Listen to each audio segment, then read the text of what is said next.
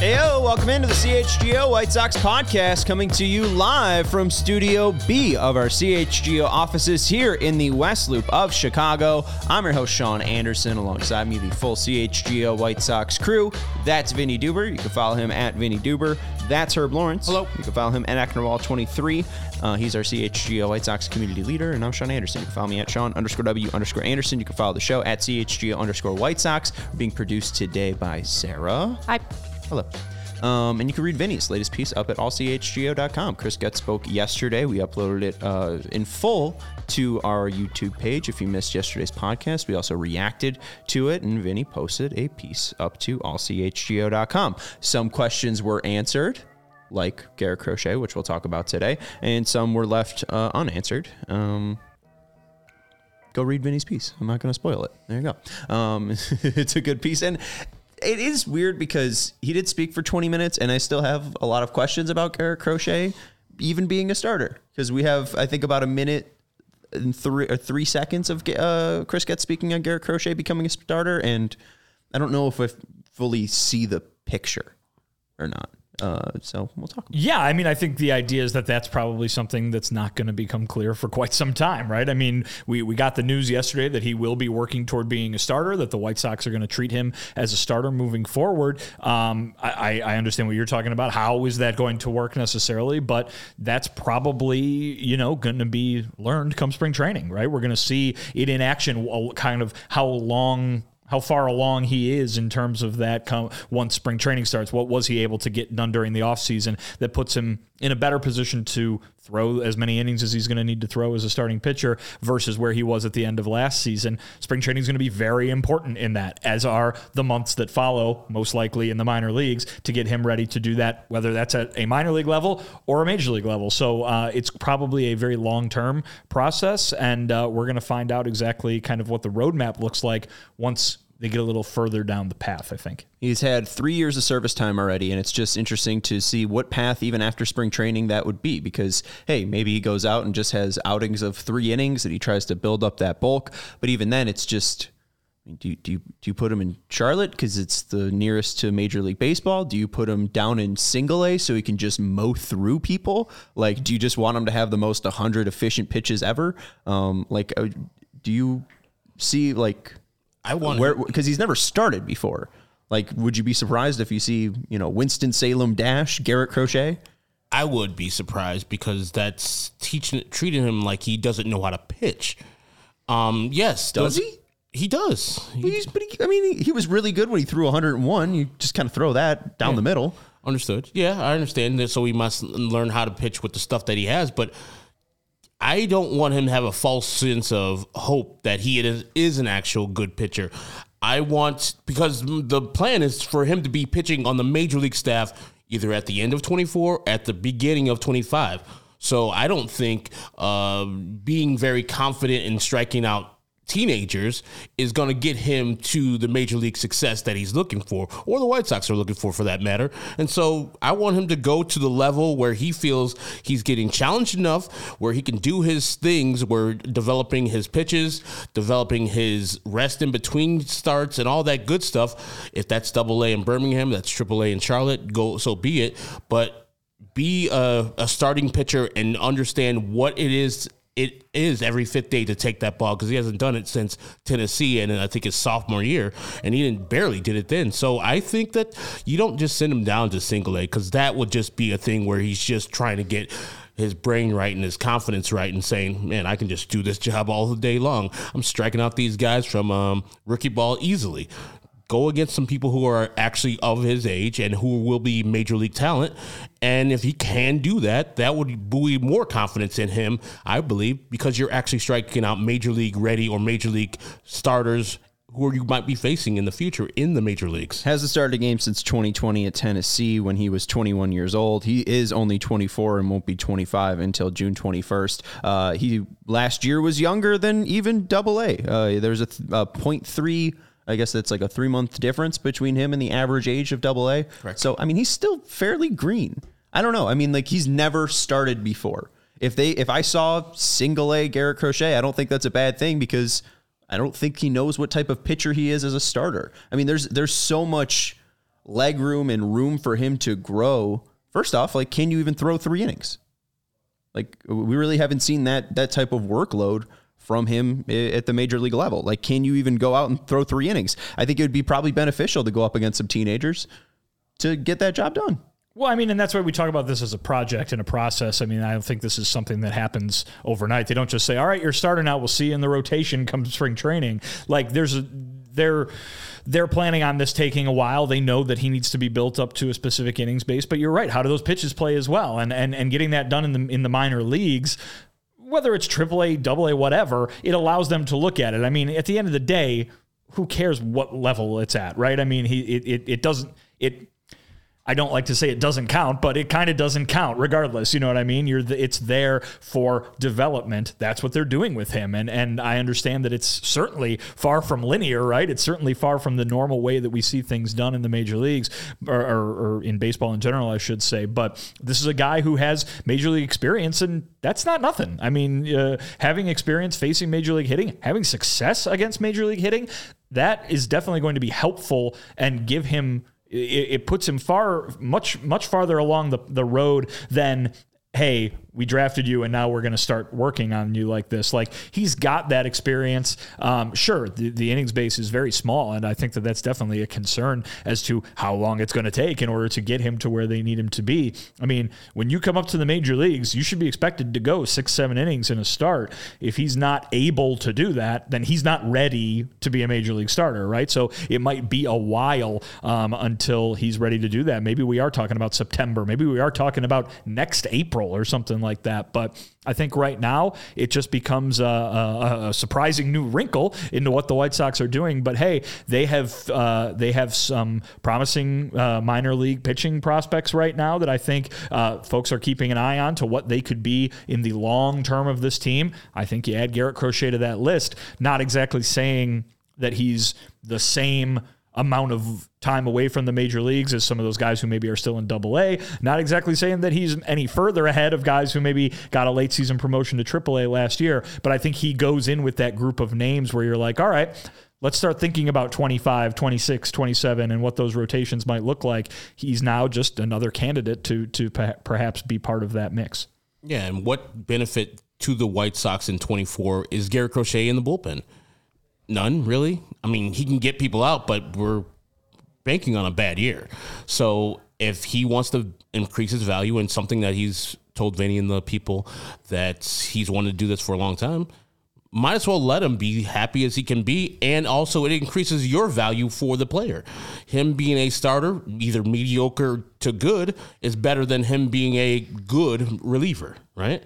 It gives you more value, especially at the left arm that he does have. And if he can get anywhere near the 99 he was throwing up back in his rookie year, 100, so he's throwing up his rookie year, so be it. I guarantee as a starter, he probably can't gear that up all the time. He'll be probably sitting in the mid-90s. I mean, that was gone by the second year he was in baseball. I mean, that was gone by 21.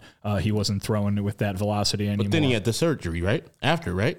Well, 2 years later. Yeah, but he's never hit that. Yeah. Like 2020, he blew out whatever he did in Oakland, and that never came back. He was a different pitcher by opening day 2021 than he was when he was pitching for them at the end of 2020. His average max velocity in 2020 was 100.1, and then in 2021 it was 96.7, and then in 2023 it was 96.3. Okay. So I mean, he's just I mean, I was saying that he can sit mid 90s, and that's fine. But his best value to the White Sox is being a starter, whether that's single A, double A, triple A, or in the major leagues. Well, I think you're right, but I'll bring up what I did yesterday again, just to play devil's advocate a little bit there and say that there is some risk to this in that they have a guy who they know is a good relief pitcher or can be a good relief pitcher. You know what I mean? Like, I don't think so. I mean, honestly, I think they have to rebuild him as a pitcher. I don't think you saw anything in 2023 or post 2020 that made him look like really phenomenal. And I guess maybe 2021, I'm being a little bit harsh, but especially in 2023, there wasn't a ton of life in that arm. He was hurt, obviously. Right. But I mean, I know, but like you look at, he didn't have a pitch that got over 30% whiff rate. And then the weighted on base percentage for his fastball was 394, his slider 327, his changeup 348. Like, he wasn't effective. He was unhealthy and he only threw 12 innings. I mean, but then why was he pitching? Well, he had to work his way back. And he came back and then he got hurt again. I mean, it was what I'm saying is that they have proof. They have major league proof that he can be maybe he can't be anymore, that he has been, let's say, an effective major league relief pitcher. That is not nothing moving forward when the alternative is the unknown of whether he can be an effective major league starter. Obviously, they think that risk is worth taking because that's what they're doing. Yeah, I think also, too, like the one thing that was brought up yesterday, this won't cause against service time. I mean, he was obviously a very highly thought of prospect at very different levels. At some point 75, some point 50, some point even 35 from Baseball Prospectus. But he, again, I don't think that he was ever fully realized. They had the COVID breakup where he obviously didn't get to pitch in college, then was thrown into a major league team that same year. Like, I don't think he ever had the ability to figure out his 3 pitches. He's mainly just a fastball guy. I mean, 60% fastball out of the bullpen, especially with not being 97, 98, 99. Like, he's just not as effective as he was. Like, they have to rebuild him to maybe get length, and that's how he's going to be valuable as a bullpen arm if that's what he becomes. If he's not able to hit a starter, like, maybe you can give us 3 innings out of the bullpen. Like, I think there is a direction, especially now looking at the roster, because you see, as Chris Getz told you guys, Chris Flexen in the rotation. So right now, Cease, Fetty, Kopech, Soroka, Flexen, and then in the bullpen, Santos, Lambert, Hill, Davey Garcia, Tanner Banks, Shane Drohan, Tuki Toussaint, and they still count Garrett Crochet in here. Like, I think that the Shane Drohan Rule 5 pick now makes more sense. If Garrett Crochet is going to start in AA or AAA, right, you have the ability to then have Drohan be your left-handed specialist that Crochet was, and maybe he can be more effective in one singular inning roles as a flamethrower lefty, which Garrett Crochet was. And then Tanner Banks could be your long relief left-inning bullpen guy that it seems like they want Crochet to be. Right? Like, I think they're just giving Crochet that ability to be effective for them in 2025 and 2026, because in 2024, it seems like he has to do a lot of developing. Makes a lot of sense for him to do developing at the developmental levels. Yes, it does. So, like, I don't know. Like, he doesn't have a second pitch, I think. He doesn't have a third pitch, I think. He has a fastball that's fine. And it's not the same fastball that it was when he was a highly thought of prospect. Like, there's a long way for him to go to become a major league pitcher, I think, again, because he just wasn't that same guy, when we saw him in June, or when we even saw him at the end of the year, in September and October. Like, I'm not super sold on him, and I think it's just a great move for him to find some more development. There's absolutely mystery involved, right? And I mean, I think you could say that with anybody who has that Tommy John is like, well, even if we have seen the successful track record of that procedure before, you just wonder what is going to be different about that pitcher after the fact. And we haven't gotten an answer to that yet for the reasons we talked about, mostly the fact that he only threw 12 innings last year at the major league level.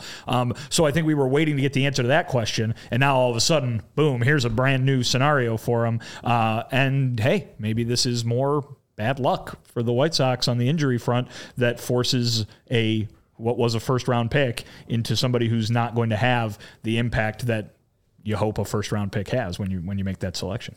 And I saw today that if he does go to Birmingham, he will not be coached by Danny Farquhar. He is taken off to Seattle as the major league pitching coordinator over there. So that's one less person that he can learn from, the great Danny Farquhar, who started this whole Astros thing. I mean, maybe there's some like weird beef between Brian Bannister and Danny Farquhar from like old. Why would you? I mean, like, assume that. Like, I mean, or you're just making a joke. Yeah, it's more of a joke. Like, the Seattle gang and the Kansas City gang. Like, I don't think Danny Farquhar and Brian Bannister are ever on the same AL Sharks versus Jets thing. All right, I think it's probably a guy who was coaching at the AA level getting a chance to coach at the major league level. That's what it sounds like to me. Yeah. And a place that he's familiar with, too. I mean, obviously, I've never been to Birmingham.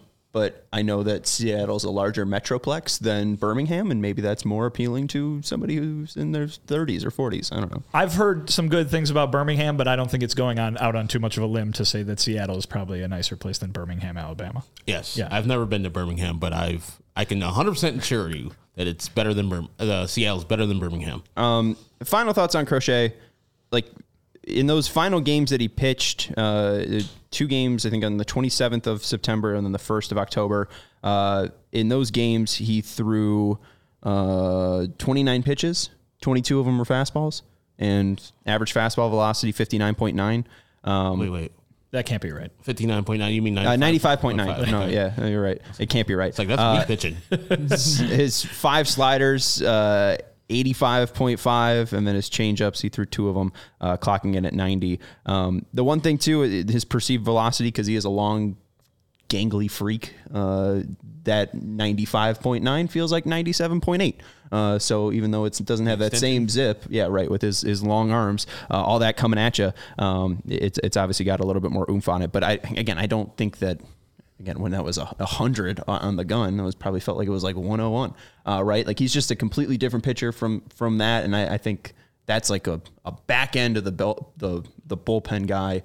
Garrett Crochet, I think, if you are able to use that length, could be a very difficult pitcher to figure out if he does have 3 fully developed pitches, which I think is the goal. I'll say this too, Sean. You know who's probably behind this decision? Brian Bannister, who you have had nothing but positive things to say about. Yeah, hey. So let's put it this way. Rick Hahn always seemed kind of lukewarm to the idea of Crochet becoming a starter. We even heard Chris Getz after he took over kind of, we'll see kind of about that idea.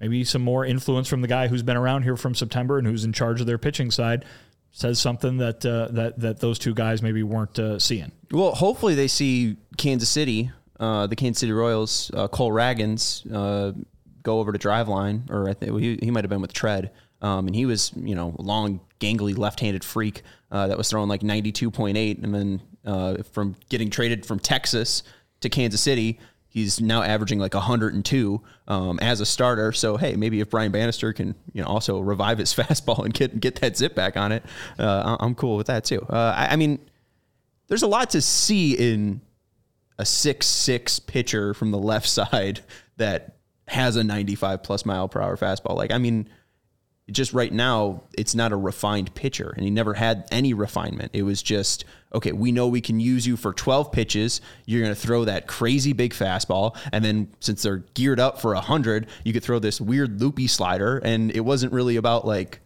let's make the best pitcher. It was about let's get outs for our team that's competitive, and, Rick Hahn was in a place where he was building a competitor. Chris Getz took over the corpse of a competitor, and now, we haven't gotten a full...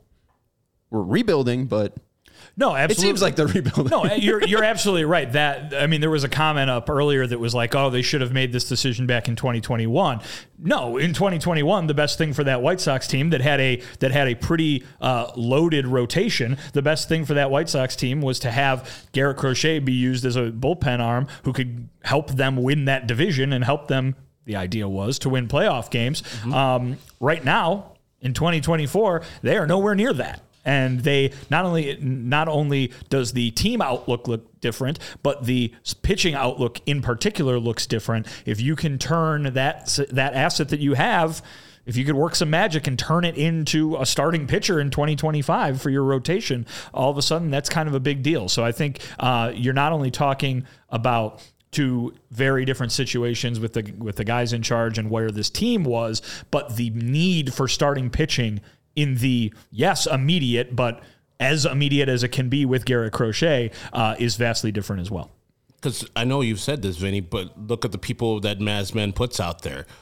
Kopech, is he going to be here next year? He's contractually, yes, but will he be a starter? Flexen, 1-year deal. Fetty, 2-year deal. Soroka may not be here. So your point is well made right there, because you need more starters and inexpensive starters, because your team's not going to be going all out for those other starters on the free agent market. And so it is good for the White Sox to explore things to make most of their people starting pitchers. And then if they're not, at worst, you can downshift and say, hey, you're just a reliever. And it's no harm, no foul, I don't think, this year in 2024 for the White Sox to do that. It's just a year off the calendar for them.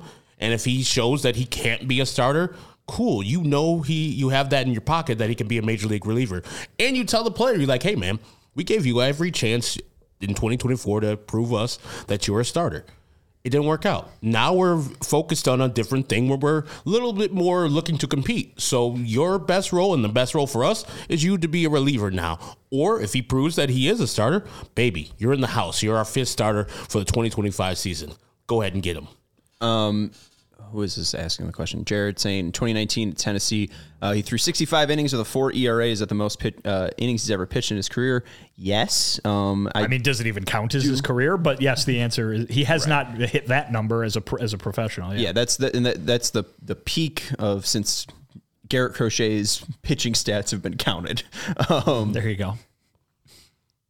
I think something that will be interesting to see more defined by Getz and the pitching staff and the developmental staff is certain goals that they want Crochet to reach, right? Do you want to go make 20 starts at 5 innings to get to 100 innings? Is it to get to that 65 inning base and then build from that? Like, is it just to it's just, go as much as you can, go break the machine? Like, I don't know. It's a great question, and we're going to find out in the spring. One thing that comes to mind is the way that you see, granted, already established starting pitchers get ready for a season, which is during spring training, the first start of spring training, they'll maybe go 4 innings. And then the next one, they'll go 5. And then the next one, they'll go 6. And they're ready to throw a 7-inning game come opening day. Maybe you see the way stretched out version of that where it's like, all right, the entire month of April, we want you to just get out there and make sure you can finish 4 innings. Entire month of May, then we're going to step it up to 5. Again, this is me totally speculating and probably saying something that won't actually happen, but it is a thing that comes to mind, and you could see that kind of stair-stepping to maybe get him to where they need him to be by the end of the season, and then they say, whoa, that's a lot of innings you just worked. You're cool. You're cool. Great job in AAA this year. We're going to try to turn this into you being able to handle a major league workload in 2025. And then, say the White Sox surprise by September, and they're in it. And Garrett, it's the elephant in the room. The AL Central's bad. He could still, if he has enough bullets in that arm, he could still be a reliever. If you're going to have him be a starter, have him be a starter. If he can help the major league team, and he's one of the best arms in the organization, and has some bullets left, hell yeah, that's water. Jerk. What are you drinking? It's delicious water. Gonna help you in September. Let's take a break. I feel like we've exhausted the Garrett Crochet starter stuff. If you believe in Ryan Bannister as much as you do, and the White Sox are in the AL Central still, you don't think by September that they could possibly still be in this garbage-ass division? Who's running away? It's not necessarily running away with the division as so much as how far behind would the White Sox be. Yeah, I think Brian Bannister is good at his job. I don't think he's Jesus. I mean, the Twins didn't run away with did the Twins run away with the AL Central last year? Like, they were just, it's just that the rest of the teams were not good, right? The elephant in the room. When did the September 22nd? I don't know if that's running away, but it's a comfortable lead. Yeah. Oh, yeah. Listen, I'm not trying to say they didn't win the division by a comfortable margin, but how many games over 500 were they? The teams behind them just weren't challenging. And I think that's probably the idea, is that teams like the White Sox and Royals, at the very least, are not built to challenge at the moment. I don't think they're going to have Cease too, which is the thing. I mean, this team's just going to be worse come March. Whatever. I was also wrong. Garrett Crochet has pitched 3 innings in his career before at the major league level. One outing, it was April 25th, 2021 against the Rangers. Kopech started 5 innings. Jonathan Stever relieved him, and where's he at? Did not do well. I don't think his arm held up well. But Crochet came in, relieved him for 3 innings, threw 46 pitches, and was fine. 3 hits, 1 walk, hit a batter, but didn't allow a run.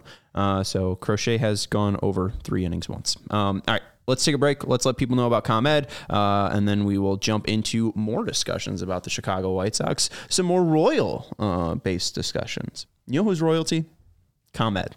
The kings of Energy. Electric vehicles. It's getting easier for businesses to switch to electric vehicles with the king of electric vehicles, ComEd. It's something that we can all get behind for the health of the planet and for the well-being of all of us who share it. It's a great point, Sean. The electric grid is evolving to meet your cleaner energy needs as we all move with confidence toward an electric tomorrow. Whether you have one delivery van or a whole fleet of shipping trucks, ComEd can help guide you to make the changes that make sense.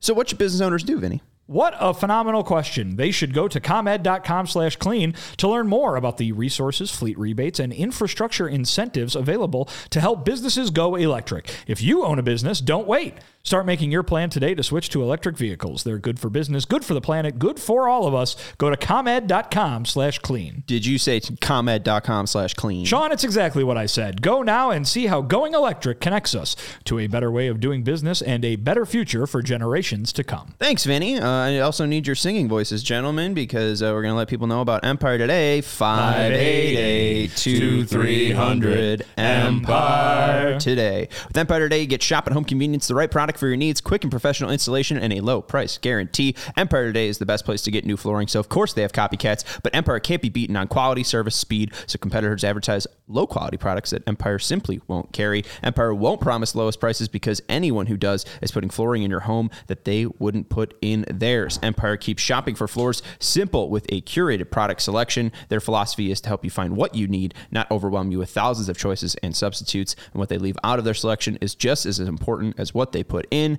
Empire's product team exhaustively combs through thousands of product samples each year to find the perfect styles, and you can see those perfect styles with their virtual floor designer. It's a great way to see how new floors will look in any space. It's easy. Just snap a picture and instantly see how new floors will look in your room. So schedule a free in-home estimate today. All listeners can receive a $350 off discount when they use promo code CHGO. Restrictions apply. See EmpireToday.com/CHGO for details. Again, schedule a free in-home estimate today at EmpireToday.com/CHGO and use code CHGO for a $350 off discount. Okay. Do we want to do... Oh, that's a good one. Jimmy's asking, how much taller are they going to stretch Crochet out to? Because they're going to stretch him out. They're going to make him hang by his ankles from the ceiling and try and get him a little taller. If they do it for 3 months, I think they could probably get like 3 inches. Really? Yeah. I don't think it works that way. Either. 7 feet tall. Beat John Rauch out for the tallest pitcher in MLB history. I think it'd be worth the shot. Where do you guys want to go? We'll just play. Let's do the Royals thing. All right. You want to do the Royals thing? Yeah. Okay. Always. Yesterday, as we played, Chris Getz addressed the media and revealed information that I think was revealed previously to the press conference, but Chris Getz confirming that. It was reported on Sunday by Bob Nightingale. Thank you. Yes. Good job, Bob. Assistant General Manager of the White Sox, Jeremy Haber, has left the organization and coming over from the Royals after, I think, 25 years. Jin Wong, former Assistant General Manager of the Royals, is now going to be the Assistant General Manager of the White Sox. So Bob reported both halves of what you just said. Chris only talked about Jeremy Haber's departure yesterday, so the Jin Wong hire remains a report only, not confirmed by Chris Getz yesterday, just to do some housekeeping on the details there. Okay. Yeah. But Ann Rodgers from MLB.com reporting from October 19th, 2023, that Jin Wong has left the Royals after 23 years. So he was a free agent. Not hired away from the Royals, but hired after the conclusion of a lengthy tenure with the Royals. And which is a good little thing because the White Sox might have acquired another Royal, which is something that you're begrudgingly wanting to talk about, I guess. No, I think that we've gotten to the point in this narrative where it has become assumed by everybody that that's exactly what they're trying to do, is become the new Royals. Every single news item that I tweet out contains comments endlessly that say, but either A, they got another Royal, or B, what's the matter? This guy isn't a Royal, I'm just kind of over it. I'm a little tired of it. It's played out. It is played out. The connections are true. It's undoubtedly the case that, listen, Martin Maldonado said he's here because he was familiar with Pedro Grifol. When were they familiar with each other? When they were with the Royals. Chris Getz worked for the Royals. Pedro Grifol worked for the Royals. The people who are making the decisions have ties to that organization. Obviously, that is true. That being said, I don't think it smacks as this huge strategic backfire that the fans are painting it as. Now, I understand that they're all frustrated with everything the White Sox do, and so it was never going to be a positive celebration regardless of what happened. But I think folks are painting it as this, they're trying to do something that makes no sense because, look, the Royals are usually bad. They're one of the only teams last year that was worse than the White Sox, and look, they're making this huge mistake going forward. I just want to make sure that it's remaining a joke and not a actual, like, people think that it's actually being done on purpose. Because here's the thing. Chris Getz got the job. Pedro Grifol got the job. And to hire people that you have worked with before, to hire people that you believe are good fits because you know them, is not weird, right? Like, isn't that what people do all the time? When you see Herb, here's a good example. When you see a new athletics director put in at a university, and the idea is that they're going to go out and get their guy, right, to hire. You see sometimes people that they know, right, that they have familiarity with, and whether that ends up being a good hire or not, whatever. But I think the point being that, Herb, if you're going to be a process over results person, I want folks to know that the process isn't we're going to hire a person or acquire a player because they have a line on their resume that said they worked in Kansas City for a brief amount of time, versus the process being the people who are the decision makers are perhaps familiar with those people and have an understanding of what they would bring to either the organization or the active roster. And so I guess what I'm saying is it's not necessarily the bad thing that everybody is painting it as. It certainly has been plenty of fodder for jokes, as you're going to continue to make on this very episode, Sean. Mm-hmm. But I do think that it's something that, because it is such a part of what the conversation is right now, it can be illuminated that it isn't necessarily a 100% negative every time it does happen to occur. I understand what you're saying, and it makes sense, but I think people are having problems with the person who is the decision maker or are the decision makers are all Royals. So we're just looking at a team that's the one team we can look at. It's like, that team is not as good as us, or organization not as good as us, even though they won a World Series more recently than us.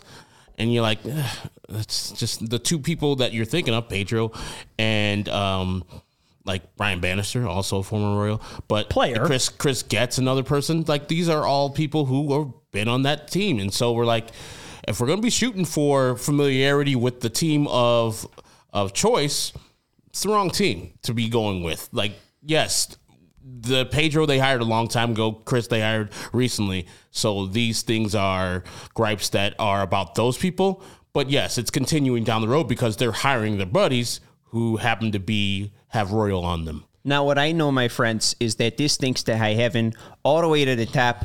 We heard that a new advisor has been instituted for the Chicago White Sox, and that is Tony La Russa. Tony La Russa made his major league debut with whom? I could see it. This man's so old, it's the Kansas City Ace. So not the Royals.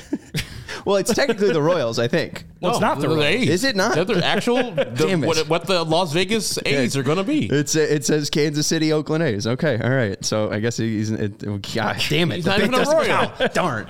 Nice try, Sean. We can't even give Tony that. I know. I thought I could make the connection. Damn it. All right, but Messi Carroll on Twitter has put together for the 22 signings, trades, or selected contract for the White Sox, 18.2% of them have a Royal connection. I don't think that this counts Nicky Lopez because he counts to several lists of both hometown and Royal heroes. So I think of the 22%, the 22 players, Nicky Lopez that is the 4.3. Oh, it's the 4.5. Yeah, both is the 4.5. Thank you. So it's three people. Right? Well, 22, it's Hill, Maldonado, and Lopez. It's 24 of them, I think. No, but that have played for 18? The Royals. Seeing that 24 people divided, with 18% of that would be three people. Brett Phillips, Justin Anderson, Tim Hill, Martin Maldonado, and then Nicky Lopez, too. Okay, and so two of those are minor league contracts. Yeah, I mean, they've been selected contracts. So, yeah. But then also, I mean, Jin Wong, Gene Watson, The Brian Bannister one, that one I will say is a stretch. At least his work as a pitching director hasn't been with the Royals. Those were with the Red Sox and Giants. I mean, he was a Royal. I don't know, but I get it. And hey, I'll go back to what I wrote toward the end of the season too. Kansas City Royals won a World Series in 2015. Right about That's that. 10 years more recently than the White Sox have. Any thoughts on Jeremy Haber leaving the organization? I guess at the end of the day, it's not terribly surprising just because of what I just said, right? When in that reference I just made to an AD, I mean, he was Rick Hahn's assistant GM. He worked for the previous Brain Trust, and there's a new Brain Trust in town, and it would make sense that, some of those higher level staffing positions will have turned over. Chris Getz and the White Sox have made very high profile, or they've tried to make very high profile of the people that they've brought in, be it the aforementioned Bannister, Gene Watson, or Josh Barfield. They've really put a spotlight on that group, and Jeremy Haber was a holdover. He obviously, has probably been part of the decision making until very recently, but it makes sense that he was with the former people in charge, and now there's a new person in charge. Yeah, probably helping the transition go right and smoothly. Probably wasn't, if anybody, I would be not too happy if a person who I perceived who under me got the job maybe I was in line for the next. And he would probably find some success somewhere else in major leagues. I see that as like the Kenny Williams, Dan Evans thing, where one guy's going to get the job, the other guy's going to go by the wayside and go and find some other work somewhere else. And that's what Dan Evans did. Became the general manager of the Dodgers, and now he's not anywhere, but, he's a valued member of the baseball community. I tried to find Jeremy Haber's LinkedIn to see if he was ever a Royal. Maybe that's the part of the reason why he left. Wouldn't it be part of the reason that he would stay, Sean? Exactly. Well, by your logic, by your joking logic? He didn't. He left because he wasn't a Royal. He'll never be Royals. Does that mean Josh Barfield has to turn around and go back to Arizona? I don't know. I guess. Are you singing the song? Is he never no, I'm not going to sing the song. Is he never a Royal, Josh Barfield? I think he was only a Indian, and then his dad a Dodger. His dad was in Royal Blue, but that was Toronto Blue Jays. I remember that. All right. I don't know. We'll figure it out. Let's take a break, and then we'll jump into what Luke was asking us to talk about a little bit earlier with Luis Robert and his new agent. I want to let you know about our friends over at Game Time. Our friends at Game Time take the stress out of buying tickets. If you couldn't find last minute tickets, if you thought that there were no good deals out there, you have to check our friends over at Game Time, because we got a nice nifty code for you, $20 off with the code CHGO. But they have flash deals, zone deals. They have easy to find and buy tickets in all different types of the stadium, right? They got deals for the top of the top. They got deals for the low of the low. Bulls are taking on the Rockets tonight. They got a couple flash deals in the top section, the lower bowl. I think there's even some on the lower bowl as well. $25 to get into the UC. That ain't bad. Not bad. And Zach LaVine's back. It's the full strength Bulls. I'm going to the game tonight, and I bought my tickets on Game Time. Just saying. Awesome. There you go. Sarah, you should be doing this read. Yeah, I heard. I love Game Time. I literally, ever since I'm so serious, ever since we started doing it as a sponsor and everything, I only use Game Time because I love that I can see where my seats are, and they're always cheaper. As you're showing right now on the, if you're watching the YouTube, you're seeing exactly what this $23 ticket is. Oh, you could sit here for $84. These are good seats for $84. Boom, that's a great deal. Might as well. And, that's a great deal. That's a great sales pitch from Sarah. Take the guesswork out of buying with Game Time. Download the Game Time app, create an account, and use code CHGO for $20 off your first purchase. Terms apply. Again, create an account and redeem code CHGO for $20 off. Download Game Time today. Last minute tickets, lowest price guaranteed. And two, they do guarantee lowest price. And Herb got his guarantee, the Game Time guarantee, within 12 minutes. So a quick and easy support if you do end up flying a lower price. Clean up the Barfields. They both only play for two teams, Padres, Indians, and his daddy played for the Yankees and the Blue Jays. All right, I'll try to find some connection for this to work out. All right, we got to let people know about FOCO. We do. Usually when we're in Studio A, you will see the bobbleheads that FOCO has donated to our set. You've got the classic Southpaw holding the orange White Sox flag. You've got the classic Tim Anderson waiting for the red line train that might just be ghosting him, and so he's got to sit around on that. I'll stop a little bit longer. But They've got all sorts of stuff for you to go see. So check out FOCO. You can get fitted out in the best sports gear around. They've got hoodies, they've got shoes, they got signs, bobbleheads, and everything in between. As you know, it is always baseball season, so go get yourself an Aloha shirt, a straw hat, a polo, and that lovely bag set to bust out in the parking lot at Guaranteed Rate Field on March 28th when there's going to be a foot of snow on the ground. You've seen the set decorations. Now go show them some love. Check out FOCO.com or click the link in the description below. And for all non-presale items, you can use the promo code CHGO10 for 10% off. Damn, what a busy day in the football world. Pete Carroll is moving up to an advisor with the Seattle Seahawks. Nick Saban just retired. Mercy. All right. Really? Yeah, that's what Jordan Gilmore said, and it's confirmed on X. Roll damn Tide. Old damn Tide. I thought Saban still had a little bit more juice left. Maybe he's 70 years old, isn't he? Yeah. 72. He's 82? 72. 72. Mercy. All right. Just because Vinny doesn't find the bit funny, let's do the bit. Find the Royal. I hated the bit. I suggested the bit.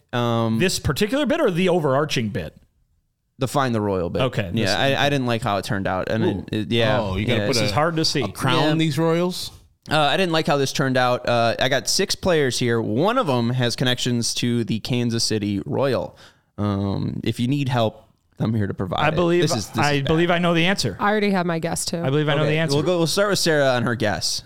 The dude on the top right corner. Top right. That is Brandon Belt, and it's incorrect. Okay, never mind. Herb, Vinny seems very strongly to know it, so I'm going to save him for last. I mean, I don't see the guys. I see Jason Hayward there, and Vinny knows who the guy is. Go ahead, Vinny. I believe that middle center is Will Smith, the pitcher, yes? It is. And I believe he is the answer. It is. I was trying to trick you. Will Smith I win. just signed with the Royals. The Fresh Prince. And I was hoping that would draw you off Will Smith's connection to the Royals because he made his major league debut with the Royals. Yes, in fact, because, all these things happen in an offseason and you tend to forget them until you see these people in their actual uniforms. I had totally forgot that Will Smith was once again on the Royals. I knew that he had previously been on the Royals. In your time covering the Royals? Well, you probably covered him as a Royal, 12? Right? I mean, 2012 was the year I was there. He's not that old. There you go. I have connections to the Royals, everybody. Bake that part of the joke. He's not that old, is he? No, that's black. No, well, you've Googled Will Smith, the actor, so that's not going to be helpful. Yeah, I don't believe he has any connection to the Royals. I mean... The Kansas City Royals. Okay. There we go. Yes. Yeah, 2012 to 2013. There you go. Yeah. Oh, yes. I was there for Will Smith's major league debut. There. 89 and 2/3 innings, and he started all 16 games that he appeared in. That's crazy. Golly. All right. Damn. How old is Will Smith? In his 40s? 34. Not that old. No, not that old. 2012 was apparently. That's right. It's not that old. At least, I mean, for a pitcher, he's ancient.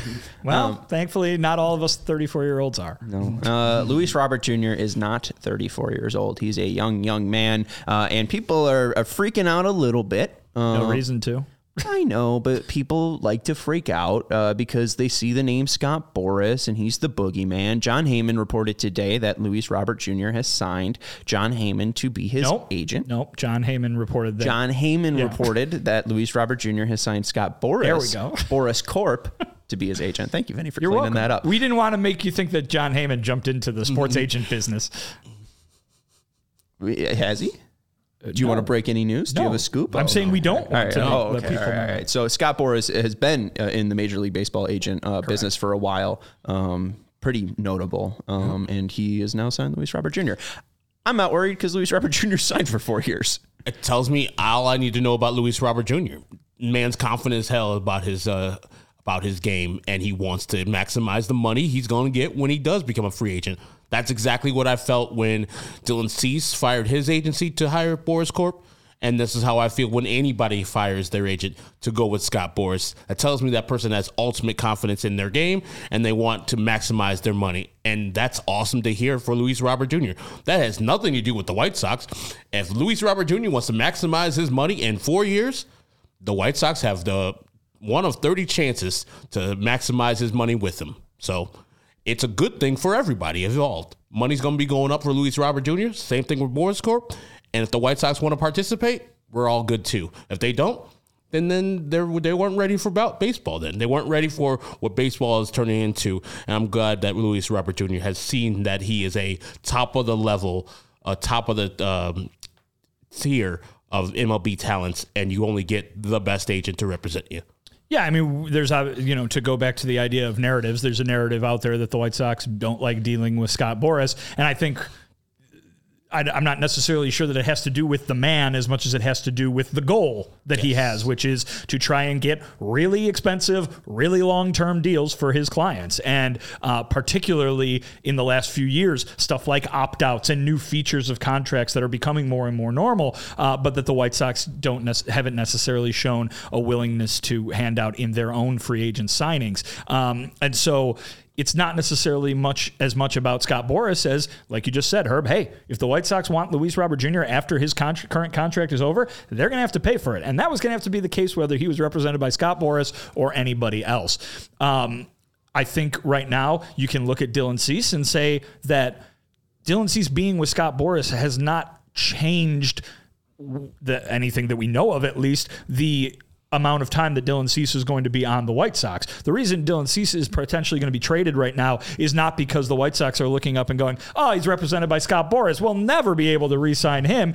They're looking up and saying, well, this team lost 101 games last year, and the only thing we can do to get this organization back on track this offseason perhaps is to trade an asset like Dylan Cease for some minor league talent. So I think that this is, like you said, Herb, probably a really good move for Luis Robert Jr. because Scott Boras' clients tend to get really nice deals from plenty of teams. The White Sox are the ones who are going to have to change their behavior, not Scott Boras, because he's doing exactly what he's being paid to do. Mm-hmm. The White Sox, if they want to swim in that deep end of the pool, and maybe one day they'll be in a position where they can. I mean, listen, they signed a Scott Boras client a few years back in Dallas Keuchel. Mm-hmm. I mean, they're not completely allergic to it. It's just that the deepest end of the pool is not traditionally where they have been in free agent signing. Luis Robert Jr., when he hits free agency, whenever that might be, he will be in that deep end of the pool.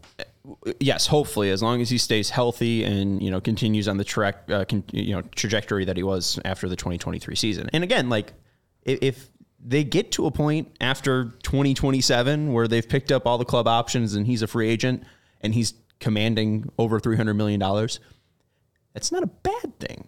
That means he's been very good for the White Sox very for much the past worth that 4 years. And very much worth that contract that they signed him to already. I mean, I think even he could do that with 1 year. I mean, he's been phenomenal. He did that once he hit that homer off Mike Fiers. I mean, I didn't pay him $88 million, but he was worth it after that one. Yeah, and it doesn't preclude the White Sox from talking to Scott Boras and asking about an extension. Yes, most of Scott Boras' clients go to free agency, but one didn't. One in particular didn't, and that's Steven Strasburg. They signed him to extension. So it's not over for the White Sox. It is just the beginning. And if you want Luis Robert past what you already have him, those conversations can start now. And you don't have to have Scott Boras be the boogeyman in the 2028 season. You could just have, hey, we have this guy for 4 more years, and we have conversations with his agent that we can extend it for more than 4 years than that. And Luke, I mean, it's a pipe dream, but whatever. You still have exclusive negotiation rights with Luis Robert right now until 4 years from now, or if you trade before that. Luke asked, will he be traded by the start of 2026? His club options start then 2026, a $20 million club option, and then 2027, his 29-age season, another club option for $20 million. If they were going to trade him, they trade him now. I mean, he will never be more valuable than right now. Assuming that they're only going to go up from now, that is correct.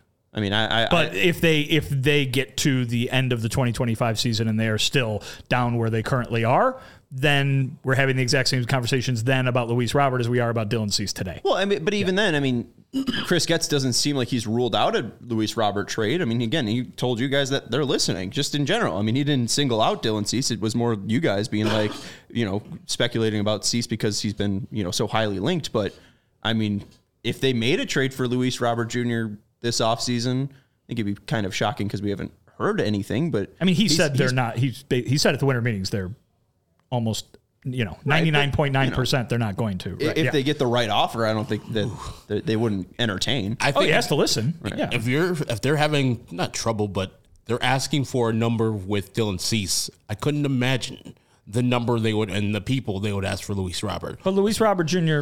is perhaps a little bit more obviously worth it than Dylan Cease would be, which is no affront to Dylan Cease. It's just saying Luis Robert Jr. is an MVP caliber player already, and he plays every day. And he's cheap, and you have him for 4 years instead of 2 years. Like, yeah. But that's exactly what the White Sox want right now. They want to be in the position where they have somebody for the next 4 years. They already have that guy in Luis Robert Jr. And his pizza dining habits are inexpensive also. So you don't have to break the bank there, too. Hopefully Scott Boras can find him a nutritionist. Yeah, your garbage or city, just a better pizza place. Yeah, your garbage city will probably have a Papa John's in it. I think we could tell him about better pizza places. Yeah, but he might listen to Scott. Yeah, I guess so. We'll get into Scott Boras' ear to tell him about Luis Robert Jr. pizza places.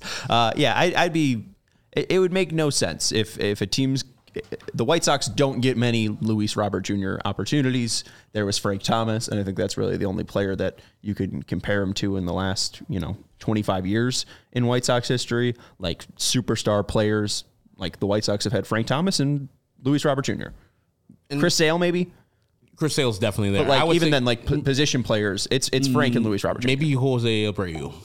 No, the man won an MVP in a 60-game season. Still won MVP. No, Luis Robert. He hasn't even been on the team. He's been off the team for a full year, and you can't stop trashing him. What's wrong with that? I think he was gone the second the Astros signed him. I think I was kicking that corpse. Unbelievable. Let the man be. Oh, goodness. We love you, Pito. All right, that's good. Well, you don't. He doesn't love the White Sox. That's going to do it for the CHGO White Sox podcast. That's Vinny Duber. He's our CHGO White Sox beat writer. That's Herb Lawrence. You can follow him at Ecknerall23. I'm Sean Anderson. You can follow me at Sean_W_Anderson. Luke, we'll save our thoughts for Jake Woodford tomorrow. We'll honestly probably have a 50-minute conversation about Jake Woodford. We just found out about Jake Woodford while we're live, so we'll get back to you tomorrow at 3:30 with our thoughts on Jake Woodford. Thank you to Sarah for producing the show, and make sure you hit the thumbs up button on our way out. I know the Bears guys, I think, are reacting in Studio A right now to the 8 minutes they'll be live reacting to Kevin Warren, Matt Eberflus's, and Ryan Poles' press conference. So head over to Studio A on the CHGO Sports YouTube channel. Goodbye.